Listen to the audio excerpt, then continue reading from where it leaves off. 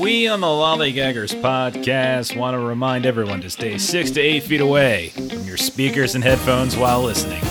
But seriously, stay away from people. In this episode, Justin overextends himself watching Dragon Ball Z and Castlevania, while Jeff runs people over with a train in Trial by Trolley. Both Lollygaggers then find the hero we need in these dark times with the VelociPastor. Welcome to episode number 84 of the Lollygaggers podcast, a show about all sorts of different things from comics to games, movies to TV. I am one of your hosts, Jeff. I'm the other one, Justin. Take. It's all working. This is like take 50. We've had to switch up some of our audio recording. And Justin and I think, have started this episode about 12 different times. And there's been a guy mowing the lawn. There's been cars driving past. There's been suddenly Justin disappears. A real busy Wednesday morning at the Bice residence. Yeah, things are going crazy. But anyway, we're here and we're recording. So how is your self-isolation going, Justin? What have you been doing with yourself? And I've been training for this my entire life. Sure. And it's going okay. I'm almost done with the first Doom, so I can start playing the second Doom because I hear really, really good things about it. So, you're trying to get to the point where you can play Doom Eternal? Is that what's going on? Yeah, because I hear there's so much story and structure to the first game that it's very important that I get caught up lore-wise. Josh was streaming some Doom Eternal on our Lollygaggers channel on Twitch a couple days ago. So, yeah. I just hear that you'll be completely lost if you don't. Really?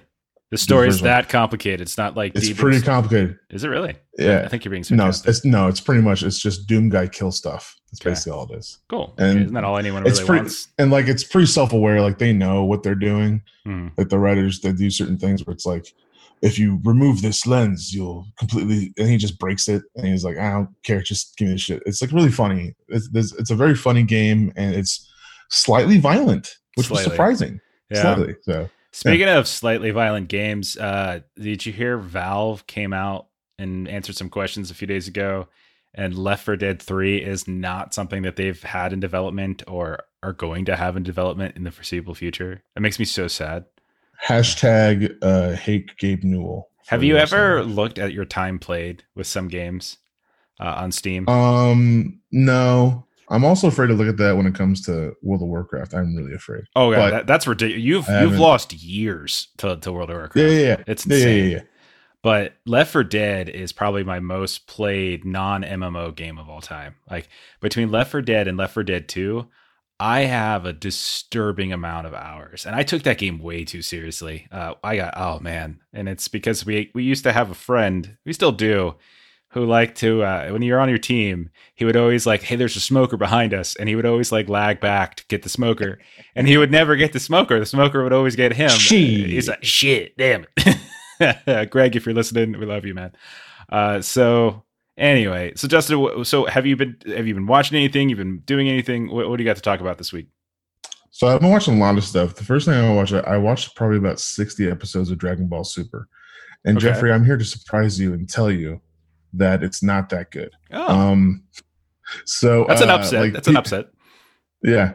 People are all about it and stuff like that. But so Dragon Ball Z came out in the 80s, late 80s, early 90s. I remember watching it when I was in high school and middle school and elementary school. Yeah, I remember in high school. And and it's just one of those things where it's there's been so much that has come out since it's been out, so much quality anime and quality storytelling and stuff like that you think that they'd learn anything from it. But no, it's the same show. It's 100% the same show. It's Goku super powerful and he'll save the day. They have a few moments where it's Krillin has some development or Gohan has some development or these characters have a little bit of something. Vegeta even has a second kid. You're like, oh, this is really interesting. But it goes back to the same crap. Vegeta hates Goku. Krillin's a loser and Gohan is just a nerd loser and he'll never be a Chad like his father. And it's just one of those things where it's the same exact story, same stuff. The worst thing that happens, I'm in the last maybe 20 episodes, and it's this big tournament to decide which universes are destroyed, and if your group loses, their universe is wiped out from existence. and it's supposed to take place for 45 minutes. So basically, the fight is a 45-minute long battle royale, and if your team gets eliminated from it, your universe is eliminated from the galaxy or from the multiverse. That's really like high stakes. That's like super high stakes. Yeah. And you think that they would treat it like that, but it's not, because every episode's like, oh man, I really like your style. You're gonna have to show me what that's like. And it's just, they just talk to each other. There's like no urgency. Like at the point I'm at, 2 universes have been eliminated from existence. Okay. Right. And they're just like, that's a pretty cool move. Like, well, what? Like it's like the stakes couldn't be higher, but there's no like, but we're talking about your style and your form. Yeah. It's so dumb. And like, it's the same crap. Like people complained in I think it was the Namek saga with like Frieza and stuff, where like it was supposed to be, I think, an hour until the planet exploded, right? Or something like that. And it took like 60 episodes, right? This is a 45-minute tournament. And I think 4 episodes went by, and they tell you how much longer they have in the tournament. 4 episodes go by, and 5 minutes have expired in the fight. And it's just like, they learn nothing from it. So that's the one thing I'm watching. I watched Tiger King. If you haven't been watching Tiger King, you gotta watch Tiger King. It's an amazing documentary about crazy people from Florida. So you gotta watch it. It's just, anything you think is crazy, it gets crazier. It's about a big cat. I lived in Florida for like 21 years. I don't need it anymore. I'm good. It's about like big cat people. Like they have like tigers and lions and stuff like There's that. There's cat people living in Florida? Yeah. Like from cats? Yeah, they're tiger people. Well, it's people that like house them and have exotic animals and stuff. And it is crazy nutballs. And I thought it was, and I've been hearing stuff about like, it's kind of crazy. And I watched it. I'm like, you can't really explain how nutty it is. So there's that. I've been trying to get caught up on Westworld. Yeah. I'm trying to get caught up on Westworld. I never watched the 2nd season, so I'm into that right now. And then the biggest thing is I finished the 3rd season of Castlevania. And that's on Netflix. And I really, really like this anime. So it's like American anime, I guess you could say, but it's still anime. It's like the style of it. The biggest people in the show is Richard Armitage, who was Oakenshield from the Hobbit series, Hobbit movies. Yeah, it's got James Callis as Alucard, so that's Gaius Baltar plays Alucard. He has a big role in this season. I gotta tell you, I hate him.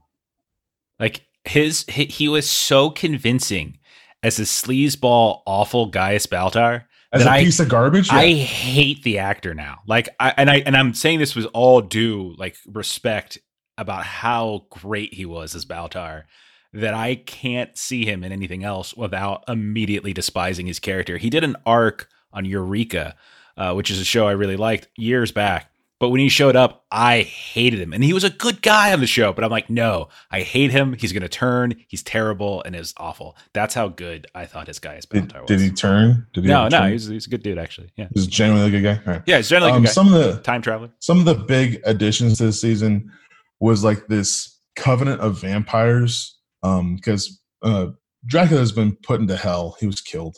And so he's in hell with his wife. So he's kind of happy where he's at. Okay. That's where he kind of wanted to be. Kind of like you being trapped in your apartment with Chrissy? Yeah, but she's not thrilled to be with me. That's the difference. Yeah. So the big additions to the show are these 4 Covenant sisters. Lenore is played by Jessica Brown Findlay. And she's like the biggest, most interesting one that they added in. Yasmin Al-Masri, who plays Morana, who's like the... Speaking of Morana, those are... Never mind, sorry. I was going to call you a moron or something, but there we go. Yeah, okay, that works. So she plays like the oldest sister, kind of like keeps them all together. You have Ivana Milkovec, who plays Striga, who's like the... I guess you could say like the... the general of them. She kind of like commands the armies. She was in a couple things I've seen before. If it's who I think you're talking about, she was in the last 2 seasons of The 100. Though the most recent season, not as much, but the season before, she was like one of the primary villains-ish. And then I think she was in a Cinemax show and I can't There's remember also the in name of Casino it. Royale for a little bit, Yeah, like a small part. yeah. The biggest addition is Saint Germain, who's played by Bill Nighy, which we all love from all the different British films he's been in that we love, The like all British the films, like Hot Fuzz. yeah, yeah. Yeah, yeah. Wasn't he? So he's He was in Davy the, Jones, right? Wasn't he Davy Jones from the Pirates of the Caribbean movies? yeah, he was too, Yeah. yeah. But he's in it, and he plays Saint Germain, who's kind of like a time traveling, dimension traveling man who uses the power of this dimension to kind of try and reunite himself with his wife. So the whole story is in the first season, you find out about Dracula, and then they kind of released Alucard. Alucard is Dracula's son, and his name is basically Dracula backwards. He's kind of like Blade, because he's like a day walker. He's a mixture between a human and a vampire. So you meet Alucard, and in the second season, they kill Dracula, and he ends up going back to hell. And so the world's been kind of like left in the wake of Dracula, and there's a small little village outside of where they were. There's a small priory that has all these monks that kind of believe that Dracula wasn't so wrong, and that hell is just as valuable as heaven in their way of thinking. The season's kind of slow. It starts off kind of slow with like the action. There's a few little fighting here and there. The animation at times is kind of choppy. It's just the style that they do. But when they fight and there's like real stuff going on, it is incredible looking. The best way I can kind of like describe it is like Avatar, that show Avatar, the Last Airbender. Yeah, Americanized anime. But like when that show got going, like the last couple episodes of the final season, and the fighting was going, it was rad. And the fighting in this is really just incredible. There's this whole thing of like the village was raided by these night creatures, and then the priory has one jump into their church, and they kind of use it as a way to kind of like help, I guess, hell come through this gate, because they become like crazy in some people's eyes, but also just kind of like it's just a weird type of thing going on. You have the side story with Alucard and these two Asian warriors that come to kind of learn from him because their world was taken over by vampires, and this is a side story there. The animation again is choppy sometimes, but at the end, it all makes up for the last two episodes. There's so much fighting and it's so cool. And Trevor Belmont is like this drunk and this loser, but then like when he gets going and you see his fighting, it's just so freaking rad. The colors are great. The stories it's a nice little contained little story between this little village and stuff like that, and seeing how, you know, it's not just all have to be about Dracula. There's little cameos of certain things. There's a whole side story with Isaac and Hector, who are basically these. So Hector is like a antagonist in one of the games, but he's like a kind of a bad guy because he can create humans into demons. And there's a side story with him. Side story with Isaac, who's like Hector's like anti him. They were like brothers in arms, but then everything happened. And my dog's barking. It's all right. Let her bark. Keep going. She's part of the podcast now. And they're like brothers in arms, but then like they kind of betrayed each other. So it's all kind of like this cool story going on. And I think it's only like 10 episodes, and it's really good. I enjoyed it a lot. I really like the series. I think as each season progresses, you get a much better rounded look of the like universe they're in and the people involved and their stories. I think they're really, really good. And Alucard isn't a dick like James Callis is in Battlestar Galactica. So it's good. So that's all the stuff I've been watching. The biggest thing was Castlevania was the biggest thing I finished. But I do have to say, if you haven't watched Cat King or whatever it is, Tiger King, you got to watch it. It's nuts, crazy, bonkers. It's all real. So yeah, that's the stuff I've been doing. All right, man. Well, I have been spending pretty much all of my time for the past 2.5 weeks doing two things. I have been preparing to transition my classes from in-person classes to online classes, and I have been prepping a ton of different like RPG campaigns and games that we're going to be playing, including Justin, who's going to be playing in one starting next Thursday. So that's like the second. And then we've been doing like another one on Fridays on Twitch with some other friends of ours. We've been doing a Mutant Year Zero, which is like a post-apocalyptic game. So that's been the bulk of my time. I'm hopefully going to be transitioning into playing some board games here now that my wife is kind of working from home probably half the week or so. She still has to go in sometimes for her job.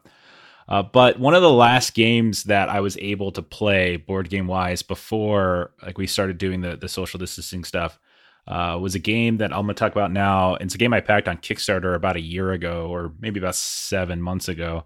It's a game called Trial by Trolley, and it's by Cyanide and Happiness. If you're familiar with their YouTube channel, they are putting out this game. It's also Skybound Games is the name of the company that publishes it. It's designed by Scott Hauser, and it is basically a party, fun little game. It's something that if you have a family of weird, dementedly humored people that you're locked up in the house with, you could probably play this. You can find some of this on like the Amazons and the Walmarts and some of the other more board game specific websites like Cool Stuff from Miniature Market or something like that. But the game itself it's pretty light. It's not very difficult. It can play a fairly large number of people, so if you have a big family, but it can also play down to like 3 people, even 2. You can just kind of go through the cards, and it's kind of fun here and there. So it's a fairly lightweight game, and it goes pretty fast. So the basic premise of the game is that it's built off of the idea of like the trolley problem. Do you know what that is, Justin? When I say trolley problem or the train problem? No idea. So it's basically like a philosophical exercise. So imagine that you are... there's a train driving down a track, and if it continues on the track that it's on, it's going to run over like a litter of puppies. Okay. And you have the ability, you can't stop the train. There's nothing that's going to stop the train. That's impossible. It's going to run over those puppies, but you do have the ability to change which track it's on because you're at the switch. But if you change which track it's on, it's going to go on to a different track, and on that track is a litter of kittens. And so now it's like, wait, if I do nothing, then these puppies die. But if I do something, then the puppies are saved, but something else happens. And so it's kind of like that basic question, like, what are you going to sacrifice? Like, what's worth more to you? What's the more beneficial thing, or what's the more evil thing? And how do you judge like the morals and the ethics of that decision? And so that's basically the question. And this game takes that idea and kind of runs with it in a fairly humorous way. So if you've ever played games like Cards Against Humanity, for instance, this is in a similar style of how it works, which is usually in a game, there's like somebody who's a judge, and they're sort of evaluating people's combinations of cards to see which is funnier or more interesting. And then you kind of rotate it around so that there's different people who are getting turns being that judge. This game, Trial by Trolley, works somewhat similarly. So there always is going to be a person who's judging, but there's actually going to be 2 teams because there's only ever 2 tracks. And so the game is set up through a couple different bits of cardboard and such on the table. Like there's like a small little train track thing, and it shows basically the train moving like horizontally from left to right, and then it splits, and you can see like one track kind of goes to the north on the board and one track goes to the south, and then the board's done. And then what you do, each team plays cards onto each track, and that kind of determines what like the rest of that track kind of look like. And then the judge has to determine, just like that trolley problem, does this train go down the southernmost track? Does it go down the northernmost track? And whichever track it goes down, it kills all of the people and all of the cards that are on that track. Now, it's supposed to be kind of a funny game. And so there's all these tons and tons of tons of cards in these different decks so that you can kind of establish exactly like who's on that train. And your goal, like you want to be on the team whose people survive, meaning like your track is not chosen to be run over. Your track is chosen to survive. And so as you kind of go around the game, whoever's tracks, because the teams are constantly shifting. So like what we do is like we have maybe like the judge is like the judge, and then like the 2 or 3 people to the left of the judge are on one team, and the 2 or 3 people to the right of the judge are on another team. And since the judge is constantly shifting every round, the teams are constantly shifting. And so if you are on a team in which all of your people on your track got run over, you take like a little kind of token. And by the end of a round where everyone's been the judge once, you see who has the fewest amount of tokens, and who has the fewest amount of tokens wins. Now, the process is kind of interesting because there's a couple different types of cards. So when you start a new round and you've got your two separate teams, what you first do is you draw a card randomly from a deck of basically innocence, and then you put the card down to the right of that of the board that has the train tracks. Like I said, it kind of creates this artistic connection. So like whereas the cardboard board starting area for the train ends, the cards then continue the track, and so it creates this kind of artistic continuity, which is really nice.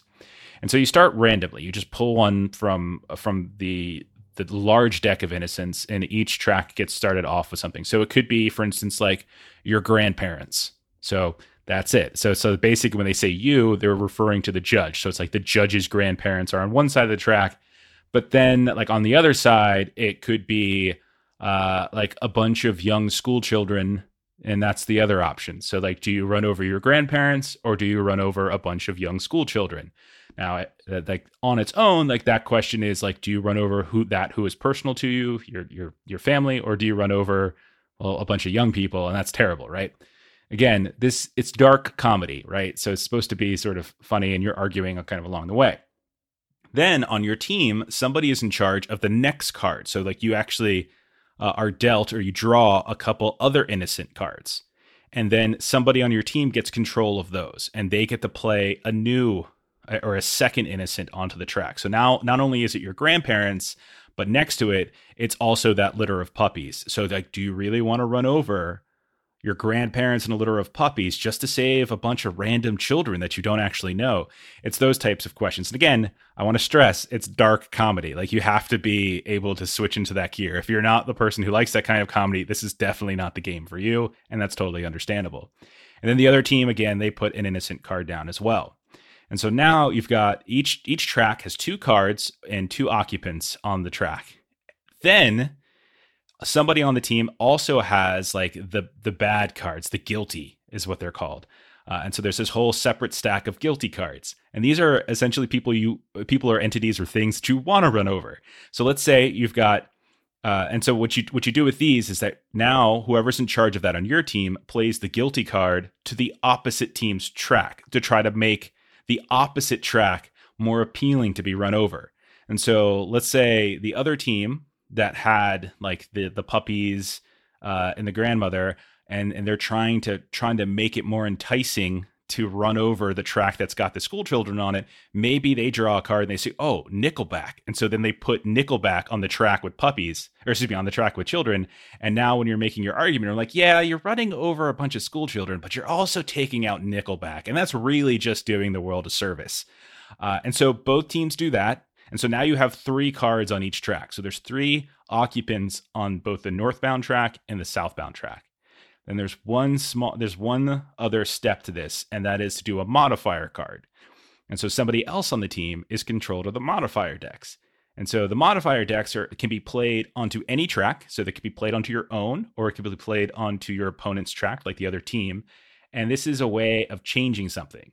So it's like, for instance, a modifier card could be, we'll discover the cure to cancer. And so now you play that on Nickelback, and you're like, yeah, you're right. Nickelback's awful, but they're going to discover the cure for cancer. Do you really want to run over Nickelback despite that they're going to discover the cure for cancer? And so you're kind of playing it back and forth and back and forth.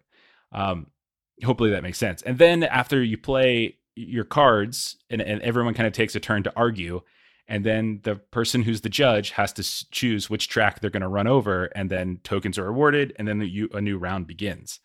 And that's the whole game. There's a couple variants here and there. Like you can have more cards and more modifiers. So like you can have everybody on the team be responsible for placing a modifier card, or you can just play with one modifier card.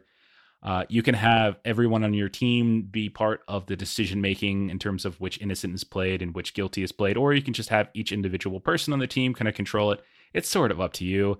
Like there's rules and constructs, but like there's so much flexibility to these types of games where you can make your own house rules and do your own things. And so we played it. It was, again, we had an actual game night about 2 weeks before things kind of got bad and we started doing actual social distancing. And so it's been a while since I've played this. It's been about 4 weeks, but it's the last like board game that we played with a group of people. So I wanted to talk about it before it becomes completely gone from my memory. I have other games from them. I have Joking Hazard, which is another cyanide and happiness game, which is about creating comic strips. And it's, again, playing cards and trying to create punchlines with comic strips, which is a hilarious game. And it's another kind of variation on the apples to apples, Cards Against Humanity kind of system. Trial by Trolley I really like, actually. I get really tired of Cards Against Humanity. Like, I've played it before. A lot of people play it, but at a certain point, I just feel like we're doing the same thing again. And often it's just an excuse to say something awful. And it's just like, who can be the most awful? And like certain cards, I think, are automatic winners. I like this one a little bit more because I really like the team play aspect. I like the fact that it's not just pure randomness.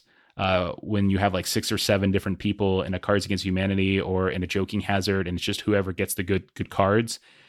Since teams are constantly shifting, since hands are constantly being refreshed, it makes it, I think, a little bit better. And it's also creates a more focused conversation because it's now one team versus the other, as opposed to like 6 or 7 different people all shouting different things at the judge. So I like that structure a little more. I like the sort of the really kind of rudimentary or the very crude implementation of this philosophical question. And it really, despite the fact that it's actually hilarious and really dark at times, like it's also kind of interesting if you really think about it. Like, would I really be willing to run over a bunch of puppies in order to save my grandparents? And like that's a really interesting question. So it's not a very expensive game. It's probably somewhere around $25-$30. There's a bunch of different expansions. I have a Kickstarter copy called the Derailed Edition that has a lot of those extra cards in it. But there is a base game that's probably a little bit cheaper. And if you haven't played this or one of these types of games, that could be really, really fun. If you're locked up with like 5 or 6 different people, if you have roommates or if you have a family and you're just kind of sitting around looking for something to do, it's super easy to learn. Takes probably 3 minutes to learn how to play, and you can start going. And there's a ton of cards to go through, and you can laugh. And this is kind of a good time to laugh. So, Trial by Trolley, Skybound Games, and Cyanide and Happiness. Designed by Scott Hauser. Tons of people can play this at once. Definitely take a look at it. All right. So Justin and I, we were looking for stuff to talk about and like stuff to review. It's kind of tricky because not all movies are coming out right now, and we're in a weird space with television. So I was flipping through Netflix. No, not Netflix. I was flipping through Amazon Prime Video the other day, and I noticed something that just caught my eye. It was called the VelociPastor. And I was like, that is a fantastic title for a movie. Whenever I try to come up with titles for our Adventures in Lollygagging podcast episodes, I'm always trying to do puns on various movie titles and phrases and song titles, etc. And so when I saw the VelociPastor, I was like very nice. Then I read the description of the movie, and I was like, oh my God, this is amazing. The description that Amazon Prime has is absolutely phenomenal because it's basically a pastor becomes infected by a curse that turns him into a velociraptor, just like a werewolf. And he got this by going to China, and now he has befriended a prostitute back in America, I think, and the two of them are fighting criminals and drug dealing ninjas using his VelociPastor status. That's the movie. And so like I read the description, I was like, oh my God, that's brilliant. And then I watched the trailer for it, and I'm like, oh my God, this trailer looks absolutely wonderful. It's all B movie, horrible, bad movie type stuff. And I was really nervous because I was texting Justin. I'm like, I think this might be the most brilliant thing I've ever seen, but I'm afraid to watch the movie because I feel like there's no way it could be better. than what I've already read and what I've already seen. So in lieu of there not being any sort of big time releases that we're talking about, or we don't really want to talk about Westworld, stuff like that, we're going to talk about the VelociPastor, because why the hell not? So the VelociPastor was directed by Brendan Steer, and also written, and it stars Gregory James Cohan as Pastor Doug Jones, who is the pastor who gets infected by that curse from some sort of dragon tooth, turns him into a VelociPastor. It's also got Alyssa Kempinski, who plays Carol, the hooker with the heart of gold, who is also a doctor lawyer student, pre-doctor or pre-med, pre-law student. There's a couple others as well. There's I can't remember the name of there's like a father. I think it might be Daniel Steer. It might be, I'm assuming that's like Brendan Steer's brother or father. But he plays like one of he plays Father Doug Jones's mentor in the church. And so the basic premise of this is that Doug Jones, his parents get killed really early in the movie. And he's losing his faith. And so Father Stewart suggests that he goes somewhere in the world where he thinks God will not follow. And if he finds God there, then he can regain his faith. And so he goes to China. He drives there in a hilarious sequence. I don't get it. It's so dumb. And then that's when he randomly sees a woman get shot with an arrow, which makes no sense. And he picks up a tooth that she's carrying and he cuts himself. And then he comes back, I think, and he starts fighting crime with his prostitute friend. And things just get really out of control at that point. So that's VelociPastor. It is a B movie. It is a terrible movie. Justin, what did you think of VelociPastor? And don't forget to unmute yourself. So there's a lot. So much to unpack. There's a lot to unpack. There's so much. This movie. Yes. Very complicated. I think it's good, but it misses on certain parts that I wish they didn't do. Like, it was clearly some film students, or I don't know if it what the budget of this thing was. It wasn't very high, obviously, by the Velociraptor. $35,000 according to Wikipedia, which isn't bad. And I'm sure it's like independent film students or something. But like, I wish they wouldn't have put in like the purposeful screw up things. Like the things that people make fun of in movies. Like they put in there purposefully, like skipping of tracks or movement of the camera that's not necessary, or certain things like that. I just wish they would have just done it without that. I think that's my biggest gripe, because all the stuff in it I liked a lot. It's stupid and it's so silly. Dumb. Yeah. But I thought it was funny. It's outlandish. Like they have like this, it's clearly like his friend plays a pimp. It's got to be like the main Frankie Mermaid. Friend. Frankie Mermaid. So good. He's the best. That was Fernando Pacheco de Castro. But I think it's like his friend or something. But like it's clearly nepotism, and like the big twist at the end of the movie that it's clearly nepotism. It's a $35,000 movie. I'm not sure how much they could actually pay people, so they got who they could get. So like they there's that big twist where like his brother was really there the whole time and his parents like ignored him. It's all kind of dumb. But like I wish they would have kind of like not tried so hard to make it clearly farcical. Like if they would have taken out like I liked the prop heads. I thought that was funny. I think the funniest moment in the whole movie was when the prostitute dies and then the ninjas are all aside themselves like, oh man, I feel really bad. Really messed up. One of them hugs the other and they're just like, it's like there's like one like rubbing the other one's back, like, it's okay, buddy. Like I thought that was the funniest thing in the movie.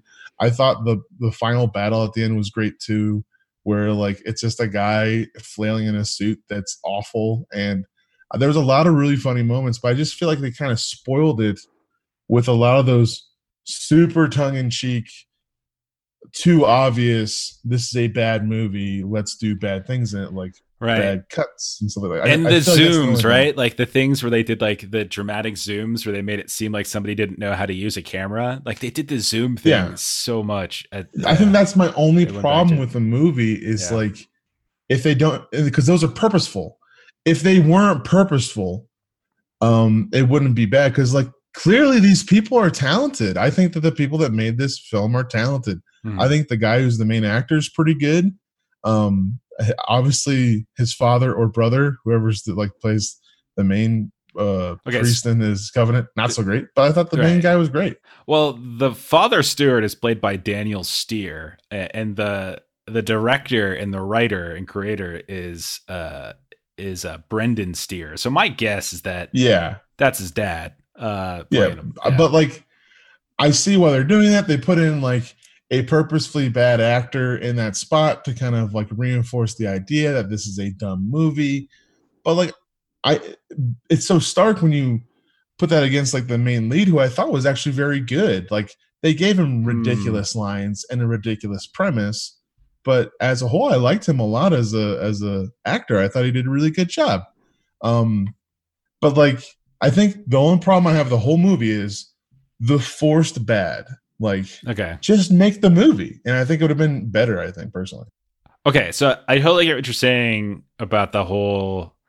Let's use the shtick that like these kind of grindhouse films kind of have, you know, with the like the film is not quite, you know, loading properly, or like you said, you skip a screen, or like the people working on it didn't know what they were doing, type of stuff. And they do know what they're doing. There's some interesting history to this. So this is based off of so I was reading Wikipedia while you were talking, and the creator was he attended the School of Visual Arts in Manhattan, and while he was there, he said the idea came from his phone when it autocorrected when he was trying to type out Velociraptor, and it changed it to VelociPastor.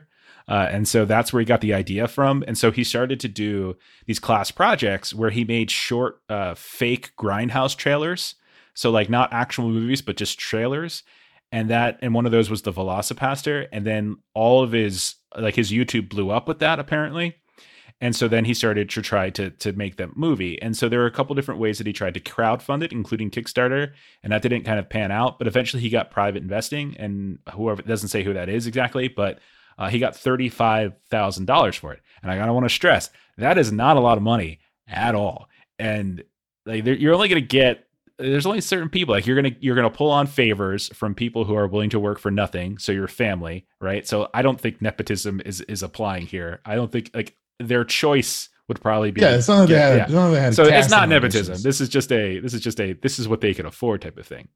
But they do know what they're doing, and like there's a ton. Like most of the film is in broad daylight, probably because it's expensive to get lighting equipment and stuff like that. And they're in the same scenes, right, or like the same location. And whenever there's a woods scene, whether it's in China, same place, or just it's the same woods, you know, all of it's very similar. So like there's definitely like, and that's totally fine. Like there's nothing wrong with that.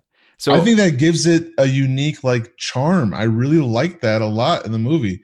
But like when you start off right off the bat with like VR burning car here, the visual effects thing, I thought that was just like if they could have just done something cheesier rather than, you know, try it rather than like tongue in cheek it. That's my only complaint. At the end, when he pops the head off of the bad guy and it's like a mannequin doll, like I'm all on that. That's fantastic. I'm pretty sure it was a Hispanic man playing a Asian drug lord person. I'm pretty sure it's what it was. Dude. You can check on that. I don't know, but I'm like, I don't know if this man is Asian at all. But it's I don't know. I'm looking it up. The casting was. What was his name? Funny. Was his name like Wei Chan? I can't remember. I think you're wrong. I'm looking it up really quick. I just was weird. I just thought it was par for the course of the charm of the film and stuff like that they were doing. Okay, so this movie has a runtime of 75 minutes, and that's a very short movie. It's an hour and 15 minutes. It felt longer when I was watching it. Now, I have a couple thoughts. It's interesting to me that the VelociPastor began as kind of a fake trailer, because watching the trailer, I was like, this is fantastic. Like when you distill all of the lunacy and ridiculousness of this movie into like a minute and a half, it is so palatable. But 75 minutes felt long to me, actually. There's also a 5-minute music video in there. And then like the whole long really cutscene with like with Father Stewart, his time in Vietnam. That made no sense. So dumb. Now I thought it was It's funny, like hilarious, but like, the what are little we things that they doing? did. Like it's so obvious what's about to happen Yeah. to his wartime friend, wartime buddy. But then his wife His shows up and wife it's so randomly stupid. shows up in Vietnam and Yeah. steps on a landmine or something like right in front of him and just blows up. It's just that's actually really good effects by them compared to Yeah, like everything I like else. that. And I also like the hyper violence stuff I thought was hilarious. Like when I forget when he kills his brother with is like the sword of your ancestors is the sword of my ancestors.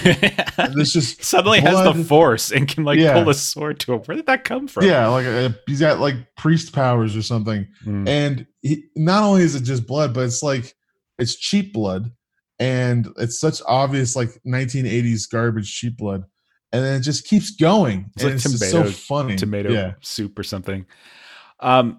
Yeah, so there are things in this movie like individually that just made me like smile and laugh, and I loved it. Like it's just such a fun, stupid movie. Like I don't want to analyze it too much because it's not the type of movie that I think really asks to be analyzed like this, and nor do I feel like it should be.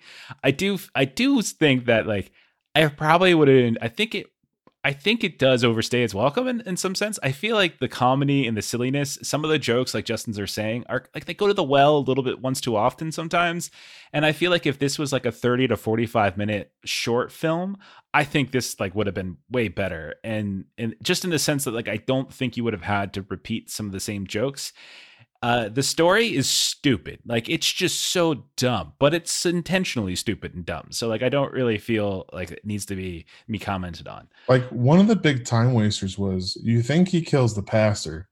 The pastor comes back and makes allegiance with the Asian drug lord, and then dies immediately after making that allegiance. So it's like I don't that know if was he got 100%. allegiance. Did if he made allegiance, or if it was he was captured and then like yeah. It's very strange what happened, but like you bring it back just to kill him immediately. So that was just kind of like we got 10 minutes. We need to put more in this film. So let's just do that. It did feel like there were like some scenes like that where they're just like, hey, let's put this in there. And like, I'm all for that. Like, that's fun. Like we're having fun and that's fine. But I do feel like I still go back to the, if you could cut like 20 to 40 minutes off this movie and just have it be like a long short. Oh my God. It's a riot. It's still hilarious. And I recommend people go I watch very it. much love the movie. Yeah. I thought it was great. I think it's fantastic. I love if these you want to watch movies. Something silly and like tongue in cheek. Again, my only complaint, it's a light complaint. It's not a big deal. Yeah. Like it doesn't ruin the movie. It's of course not. Yeah. Don't push that angle too hard, but that's just my own personal preference. But I thought a lot of it was really great and hilarious. And to say that the most dangerous animal is that guy in that suit. Yeah. They actually do ridiculous. have a Velociraptor suit. That is wonderful. The climactic scene. I think that's where all their budget went towards. The paper mache Velociraptor suit. But it's so funny. Like there's a part in like the big ninja fight where he just like literally falls over, and they make it look like he did like a drop tail kick to somebody that murdered somebody. So I thought it's just funny. Frankie Mermaid was pretty fantastic. The guy who played Frankie Mermaid says so that he has got some great lines. Like the best one's like when you first leave him, he goes, if you put something in your mouth as much as you put those sandwiches, I'd be a millionaire by now, because he's a pimp. Such a great line. It's such a good line. Great line. Yeah. Oh my God. Why do they call me Frankie the Mermaid? Because he's swimming with, not witches, but the other one. Oh my God. So many stupid lines. It's hard to like pick my favorite, but he was definitely a high point for me. So anyway, if you're looking for something silly and fun and you could just turn your mind off and just enjoy the stupidity of it, and you don't mind bad special effects, and you don't mind not the greatest of, writing, if you like over the top acting, like intentionally silly acting, if you like grindhouse type films, it's not like gory or anything because they don't have the money to do that. Definitely check out the VelociPastor up on Amazon. So a recommendation for us. Yeah, I definitely liked it. It was not a waste of time. It's very fun and silly, and honestly, like the main lead, I thought he was great.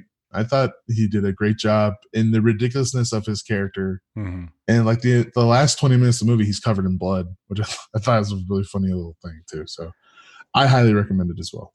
Yeah. All right. So that's it for this week's episode. Thanks for hanging out with us. If you want to get more of our stuff, head over to our website, thelollygaggers.com. We link a lot of our stuff over there. We're definitely looking to do more things on Twitch lately. On Fridays, you can catch me and a few others playing Mutineers Zero, which is a tabletop role-playing game set in a post-apocalyptic world.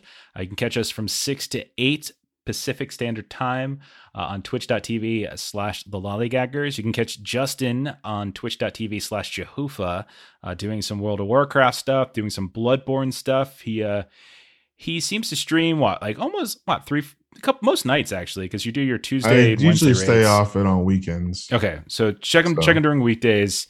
Tuesday, Wednesday for your World of Warcraft streams, and then like the other days for like right now Bloodborne, I think is what he is doing. Yeah. You can catch us on Twitter at LollyGaggerCo and at BuysJustin. If you have some recommendations for stupid movies or TV shows for us to watch during this interesting time, please do so. I'm all about that. I'm really tempted to finally go back and watch Babylon 5 for reasons. So yeah, definitely check that out. And Justin and I will have some news probably next week for this, but if you got nothing to do on Thursdays starting April 2nd, Justin and I will be playing in another online Twitch game, role-playing game for us. I finally lured Justin over. So that's about it. Justin, I guess my final question for you would be, if you could turn into a specific animal, kind of like the pastor turned into a velociraptor, and you could somehow create a movie based upon your experiences that combines your profession, an educator, a teacher, with that animal, what would the name or the title of this movie be? I would be the Mana Teacher. That would be my name. That is fantastic. Part manatee, part teacher. That would be what I would be. Well played, sir. Well played.